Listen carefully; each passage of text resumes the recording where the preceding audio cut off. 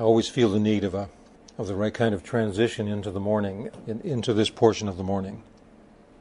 My concern oftentimes would be that we would perhaps discuss the most momentous events that the world has ever known, but that we might discuss them and become weary and almost weary in discussing them, or accustomed to them, or that we would not receive the full impact of what they really mean, what they really say to us. Sometimes we can become familiar with things. We become so familiar with things that we kind of just take them in stride. Or that we would never become so familiar that we would take these great events and this great message in stride, because this is the greatest message that the world has ever heard. And some in the world have not heard this message. There are those in the world now who, if they were enabled to hear this, would be so excited by it that they could not contain themselves with the wonder of it. So may we be moved to the depths of our soul's spirit by the great truths.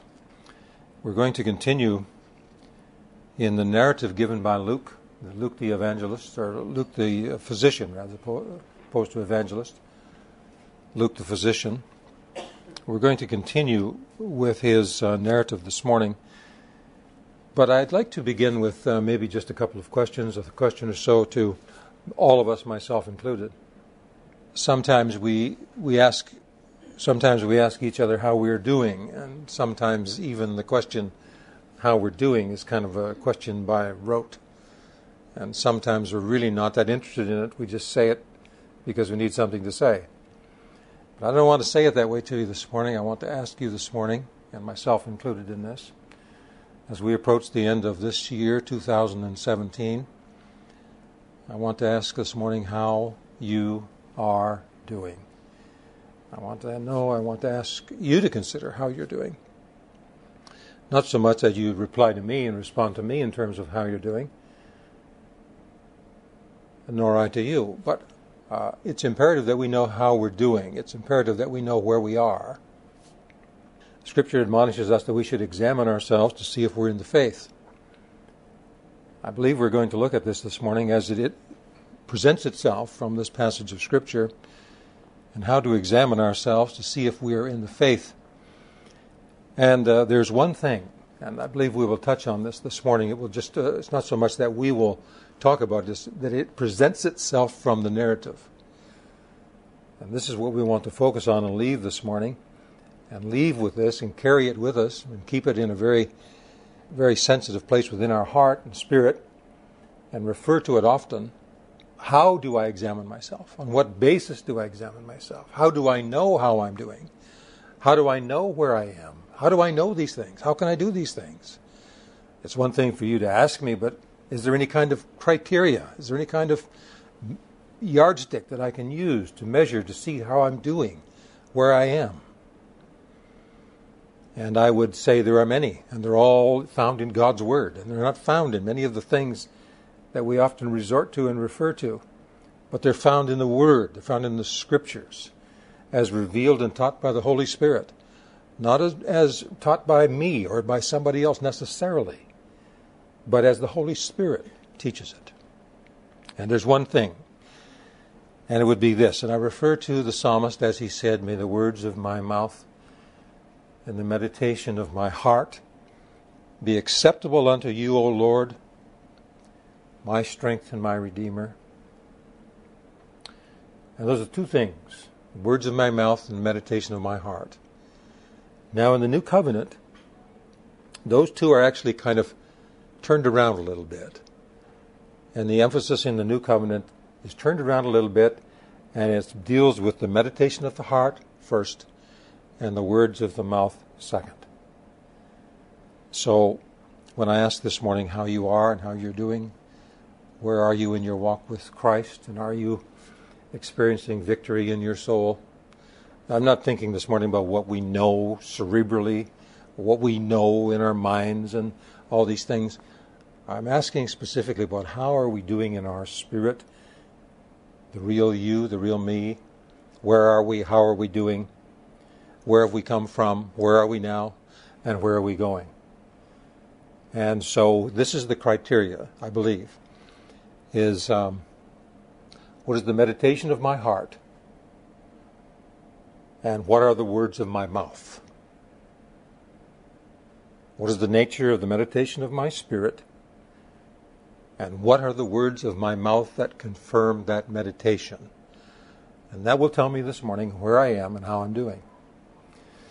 And we're going to look at that this morning in the lives of Zechariah the priest. Zechariah the priest, the father of John the Baptist, and the one whom we would expect to be spiritually on the right path, and his heart would be right with God. But when it came time to test, the test came along. And the test came along just as he was about his normal routine in life. I don't want to call it a routine, but his normal course of events in his life. And he wasn't expecting the test to come on that particular day, but it did. When he was selected to offer the incense, the offering of incense in the holy place, and he was an old priest and never had been in that position before, and now for the first time he will be in that position. Can you just imagine with me this morning the sense of elation, the sense that he felt? And yet he was about to be tested. He was about to be tested, experience a test. Now, no one came to him and said, "You're going to be tested here in a few minutes, Zacharias. Get ready for the test." Let me just say that the tests come to us all the time. The test comes to us. Tests come to us. And they come to us when we are not expecting them. And they come to us in guises that we don't even recognize them as tests. But what they will test is the meditation of your heart, followed by the words of your mouth. And sometimes there are meditations in the heart that must be resisted. Sometimes there are meditations, conclusions, thinking about something, dwelling on something, contemplating something in the heart. And the contemplation of it is not right before God, but we go through those periods of time where even we contemplate certain things. It's all right to contemplate something, but what are you going to do with it? How will it be treated at the end in finality? And the finality of it is the confirming of it, and how we confirm it is by what we say after we have processed and contemplated it. And so the psalmist said, "May the words of my mouth and the meditation of my heart be acceptable unto thee, O Lord, my strength and my Redeemer." And may that be the case. I want to begin with a reading this morning. And this deals with the word incarnation, because our subject is the incarnation narrative, part 2 today, and we will proceed through this as we approach the time of the year in which we especially celebrate the birth of Messiah. It says incarnation is a term used to indicate that Jesus, the Son of God, took on human flesh. The incarnation affirms his humanity. The word incarnation means the act of being made flesh. So the word incarnation means the act or the process of being made flesh. And it comes from the Latin version, John chapter 1, verse 14, which in English reads, "The Word," this is the Logos. We have talked quite a bit about the Logos in recent weeks. "The Logos, or the Word, became flesh and made his dwelling among us." The Word became flesh, made his dwelling among us. This is the incarnation. Incarnation. Not the beginning of his existence at all, of course, existed eternally as the Logos. But there comes a time when the Logos becomes flesh and makes his dwelling among us. And this is the incarnation. Biblical support for Jesus' humanity is extensive. The Gospels report Jesus' human needs, including sleep. He needed food. He needed physical protection. Other indications of his humanity are that he perspired, he bled. Jesus also expressed emotions, including joy, sorrow, and anger. Holy anger. Holy anger. During his life, Jesus referred to himself as a man. And after his resurrection, his humanity was still recognized. But the purpose of the incarnation was not to taste food or to feel sorrow. The Son of God came in the flesh in order to be the Savior of mankind. First, it was necessary to be born under the law, Galatians 4:4. All of us have failed to fulfill God's law. Christ came in the flesh, under the law, to fulfill the law on our behalf. Second, it was necessary for the Savior to shed his blood for the forgiveness of sins. A blood sacrifice, of course, requires a body of flesh and blood. And this was God's plan for the incarnation. When Christ came into the world, this is from Hebrews 10, when Christ came into the world, he said, "Sacrifice and offering you did not desire, but a body you prepared for me." Now, without the incarnation, Christ could not really die, and the cross has no meaning without the incarnation. God did an incredible work in sending his only begotten Son into the world and provided us with a salvation we do not deserve or we do not earn. Praise the Lord for that moment in which the Word became flesh. There was a moment when the Word became flesh. Praise God for that moment. We are now redeemed with the precious blood of Christ, a lamb without blemish or defect. Jesus was both human and divine. And now we come to Luke chapter 1, verse 26 this morning, and we'll read a few verses, process a few of these verses this morning together. It says, in the 6th month, begins in the 6th month. And you say the 6th month, 6th month of what? The 6th month of the pregnancy of Elizabeth, the mother of John the Baptist. And so when Elizabeth was 6 months pregnant, you remember last week we were told in this narrative that she hid herself, Elizabeth hid herself for 5 months.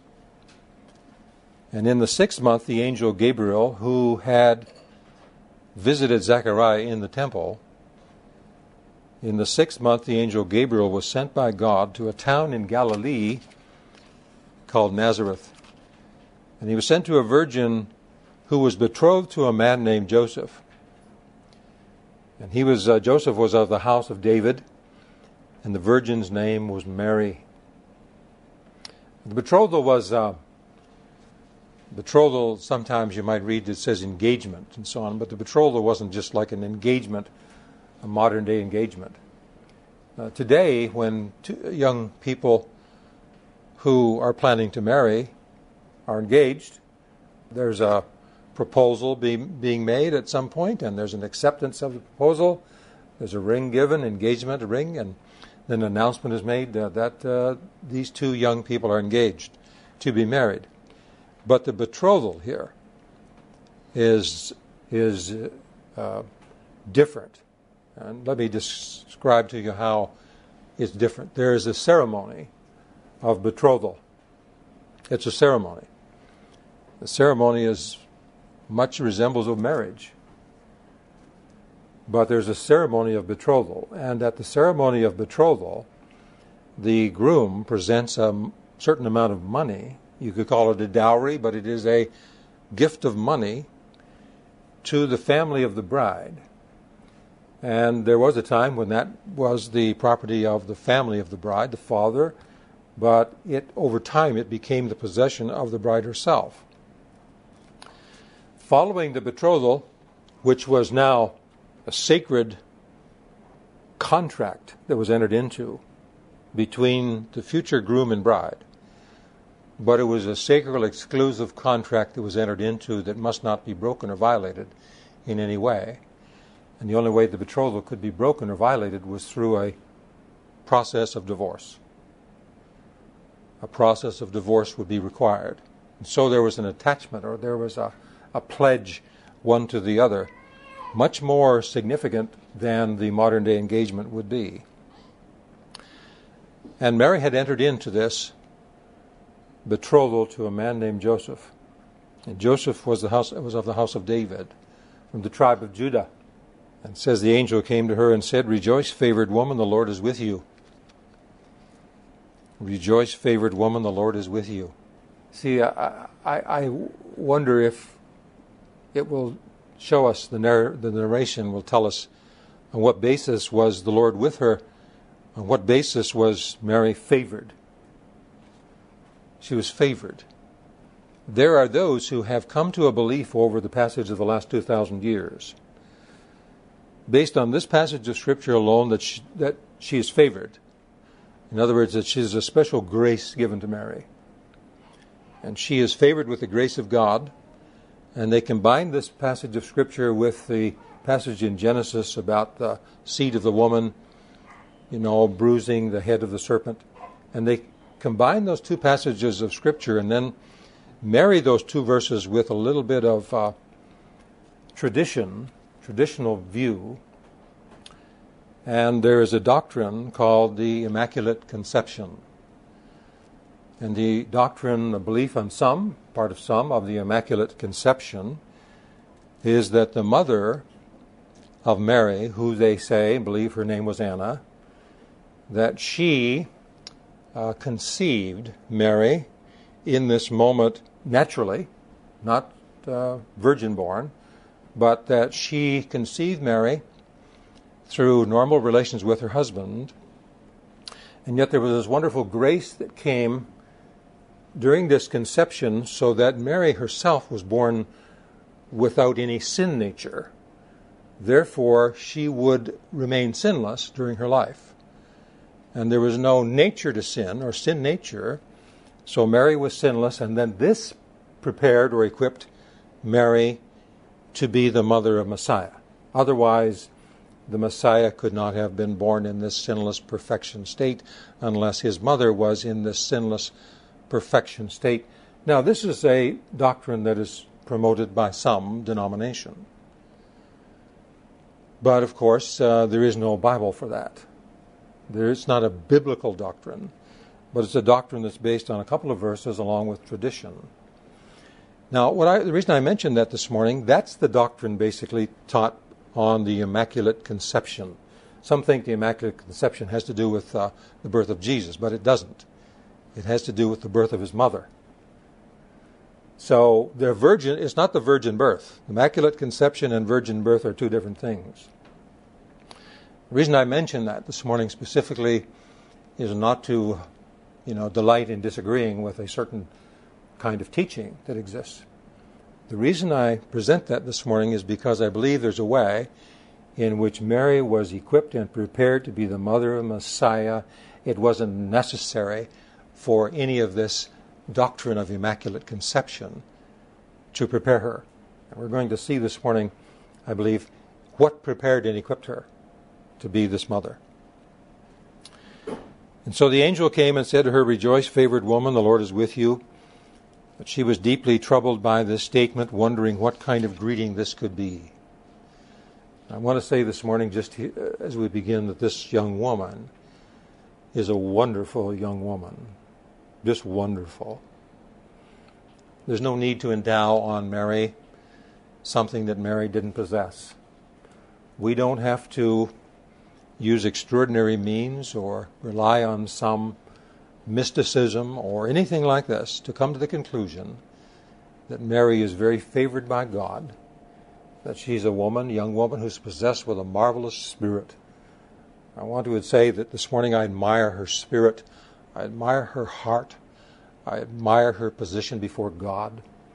She was a young woman of faith, and that simply means she was a young woman whose the meditation of her heart and the confession of her mouth were right in the sight of God, and had been. And this was the way she lived her life. The way she thought within her heart, and the way she spoke about the things that she meditated upon in her heart were right in the eyes of God. And that's the way that you and I should be measured as well. That's the way we are measured. And when the tests of life come along, what's going to determine whether we pass those tests of life or not is determined by how we meditate and what way we meditate in our heart. It has nothing to do with the books we're reading, nothing to do with the television programs we're watching, or any of that stuff. To the degree that some of those contribute and help us in our spiritual life, that's fine. But it has nothing to do with those things. It has everything to do with the way we ourselves process, meditate, process information, and think deeply within our spirit, and the way we confirm that by the words we speak. And so the angel said, "Do not be afraid, Mary, for you have found favor with God. Now listen, you will conceive." And I want to ask you now to think with me this morning about when the same angel came and had a conversation with the priest, the elder statesman, if you like, or the elder priest, served God his entire life. And the Scripture does tell us that he was faithful. Both he and his wife were faithful before the Word and the revelation of God's will in their lives. It's not that they were, of two minds or double-minded. It's just that there's a distinction being made now when it comes to the way in which their heart responds to the Word of God. People can be very faithful, to traditions, and very faithful in terms of the outward expression of religion. But how does our spirit respond to the Word of God when it comes to me or you fresh in this moment? Some people would never miss a meeting. But when the Word of God comes to them in an unexpected moment, in an unusual way, what do they do then? What do we do then? And so the angel announced that she would give birth to a son, and that she should call his name Jesus. This name, of course, in Hebrew is Joshua. Jesus, Greek, Jesus. And he will be great and will be called the Son of the Most High. And the Lord God will give him the throne of his father David. And he will reign over the house of Jacob forever. And his kingdom will have no end. No end. And he already is king. And he has a kingdom. And we are invited to become subjects of his kingdom. And his kingdom has no end. And if we are a subject of his kingdom now, while we live and breathe in this planet Earth, and when our spirit leaves our body at some point in time as we age, according to the will of God for us, we go immediately into his presence, and we remain his subjects in a different state, but we are his subjects now. Now it tells us in verse 34, and Mary asked the angel, she had a question for him. You remember Zechariah had a statement for the angel as well. And Zechariah's statement to the angel was one of doubt, because he had given up on the possibility of this happening, and he, in his mind and in his thinking, was full of doubt. This can't happen. I need some kind of sign to indicate for me to believe that this will happen. And you remember his speech was taken away from him for a period of, we said last week, 10 months perhaps. He couldn't speak.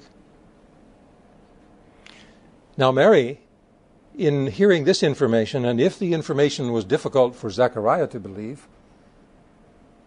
how impossible could it be for Mary to believe? Because this is much more, just from the human standpoint, this is much more difficult to believe than it would have been for Zacharias to have believed.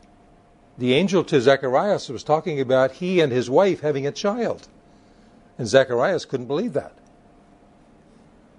The angel is talking to Mary about Mary having a child, and she does not yet have a husband. She is betrothed to a man, but there's no intimacy yet until they marry. And they haven't married yet. But they are pledged to each other in a sacred bond already, without the intimacy of sexual union. And Mary said to the angel, simple question, how can it be? How can this be, since I do not have a husband? Is that a question of doubt? No, it's not a question of doubt. It's a question of, I'd like to know how that could happen because I don't have a husband yet. It's a question of process. Process.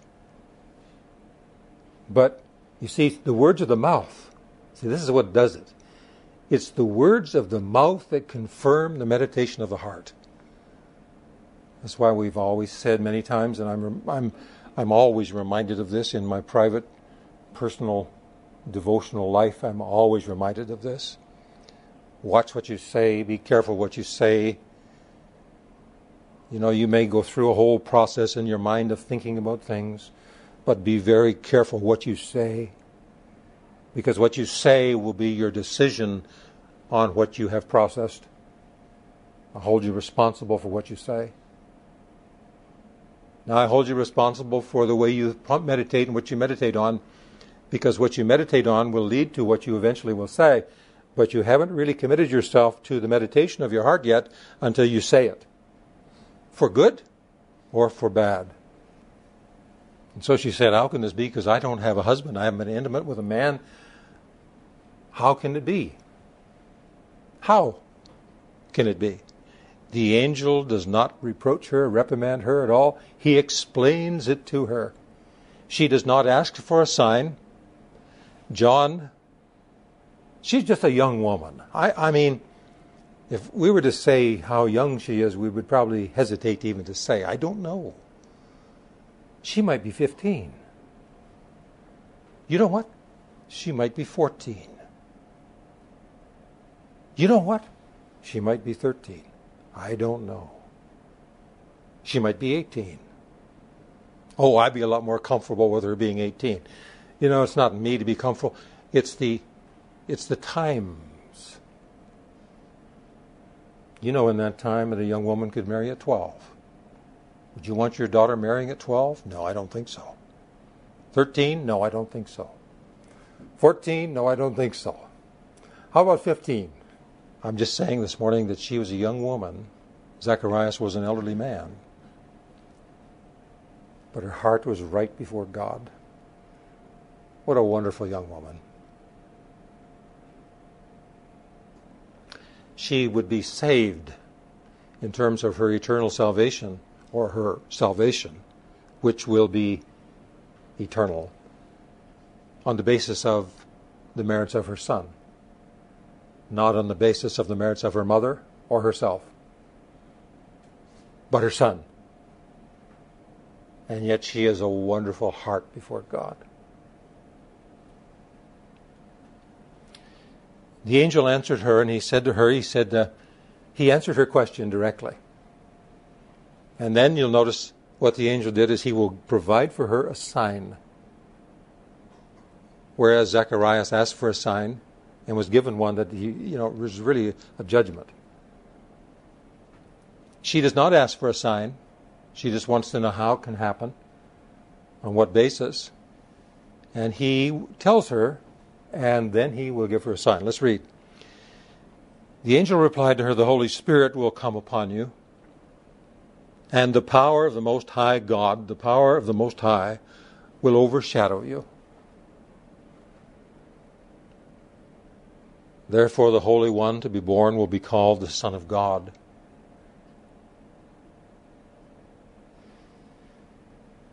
Verse 36, and the angel continued, and consider your relative Elizabeth. Even she has conceived a son in her old age, and this is the 6th month for her, who was known as Elizabeth the barren. You know, in the town and the village where she lived, Elizabeth, the mother of John. You know, there are different Elizabeths there. Elizabeth so-and-so, Elizabeth so-and-so. Oh, and over there, that's Zachariah. Oh, that's Elizabeth the barren. The inference from the word is that she was known and distinguished by her barrenness. You remember how that Elizabeth then would thank and cry out to God and say, oh, I'm so highly favored, I'm so thankful and grateful because you have removed this reproach from me, this burden that she had carried for many, many years. It could be 40 years she carried it. I don't know exactly how many years. Could be more. How would you like to be called, ladies? How would you like to be called that? Especially within a culture where barrenness was viewed as some kind of a judgment of God. Something about you wasn't right. And God knew it. And that's the reason you're barren. And you have to carry that burden. And he called Elizabeth the barren, the angel said. Consider your relative. What kind of a relative was she? We don't know. A cousin? We don't know. Was Elizabeth her aunt? We don't know. Was Elizabeth a sister of Mary's mother? We don't know. See, there's all kinds of conjecture. I like to kind of indulge in a little bit of conjecture once in a while myself and think, but we have to be very careful and cautious about conjecture. Don't mix conjecture too deeply into your vocabulary, other than in the sense of some say, and this could be, and so on and so forth. Just have to be a little cautious, that's all. It appears that she was a relative of Mary. So much so that when Elizabeth the barren was mentioned by the angel to Mary, Mary immediately knew who she was, and immediately knew where she lived, and immediately knew how to get to her house. Right? Now this was a sign. Mary did not ask for this sign, but it was given to her. And so, for example, if Mary was to go and visit Elizabeth and find out the phone hadn't rang with this information, that she had received no text message, there wasn't anything on Twitter about it. See, we live in this unusual time now. But Mary, there was no way for Mary to know this. Elizabeth had concealed herself for 5 months. This is the 6th month. And the angel says to Mary, your near relative Elizabeth, who's called barren and has been barren for all these years, she is 6 months now in a pregnancy with a child. And so, for Mary to go and visit Elizabeth, right? If Mary would decide to go and visit Elizabeth, she will find out in a hurry, won't she? She'll find out. Not because she needs this to believe, but this is given to her freely by God.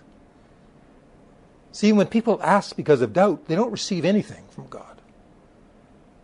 But when their heart believes the Word of God, they will be given all kinds of favors from God. This is wonderful. And where are we in this? And the angel continued and said, for nothing will be impossible with God. Now, I want to visit with you for a moment John chapter 1 and start in verse 11 and read through verse 13. And I want to compare, before we close this morning, I want to compare what happened here with Mary in terms of the incarnation and the moment in which Mary became pregnant with the Son of God, the Logos. And what precise moment was this? I've often wondered this myself. I've had a couple of thoughts on this. Initially, I believed that it happened now, because in a few moments I'm going to read as we close what Mary said to the angel. And my initial thought a few years ago was that in this precise moment that Mary said, be it done unto me according to your word, that was the moment when she received the word implanted, the Logos implanted within her womb. But I've had a couple of other thoughts more recently on this.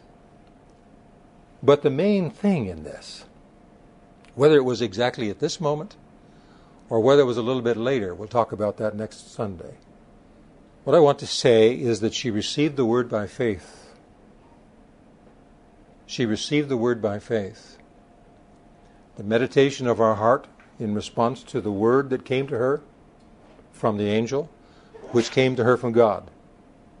The angel is the messenger. The word is God's word. And she believed the word of God in her heart. And she confessed the word of God, which she believed in her heart, confessed it with her mouth. And this is the way that you and I are saved. This is the way that the life of God enters into you and transforms your spirit and makes you a new creation in Christ Jesus, is the same way that the Word entered into Mary. Same. Different but the same.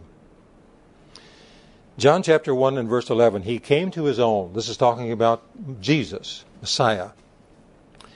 He came to his own, and his own people did not receive him. That's the Jewish people. But to all who did receive him, he gave, and remember, he's the Word, right? The Logos. So he came to his own did not receive him. But to those who did receive him, he gave the right to be children of God, to those who believe in his name. And then it says this, who were born not of blood, nor of the will of the flesh, or of the will of man, but of God. Your spiritual birth as becoming a new creation in Christ Jesus you're not born of blood, you're not born of the will of the flesh, you're not born of the will of man, but you are born of God. And how? In response to your believing and confessing, you are born of God. This is the way that Mary became pregnant with the Logos of God. And so in verse 37 of Luke chapter 1, the angel said, nothing will be impossible to God. And then Mary said these words, I am the Lord's servant. May it be done to me according to your word.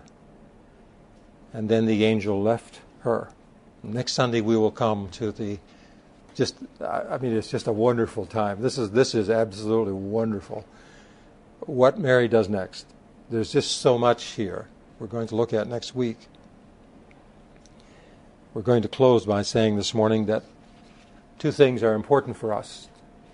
One is to believe, how we believe in our heart. How do you believe in your heart? How do you believe in your heart?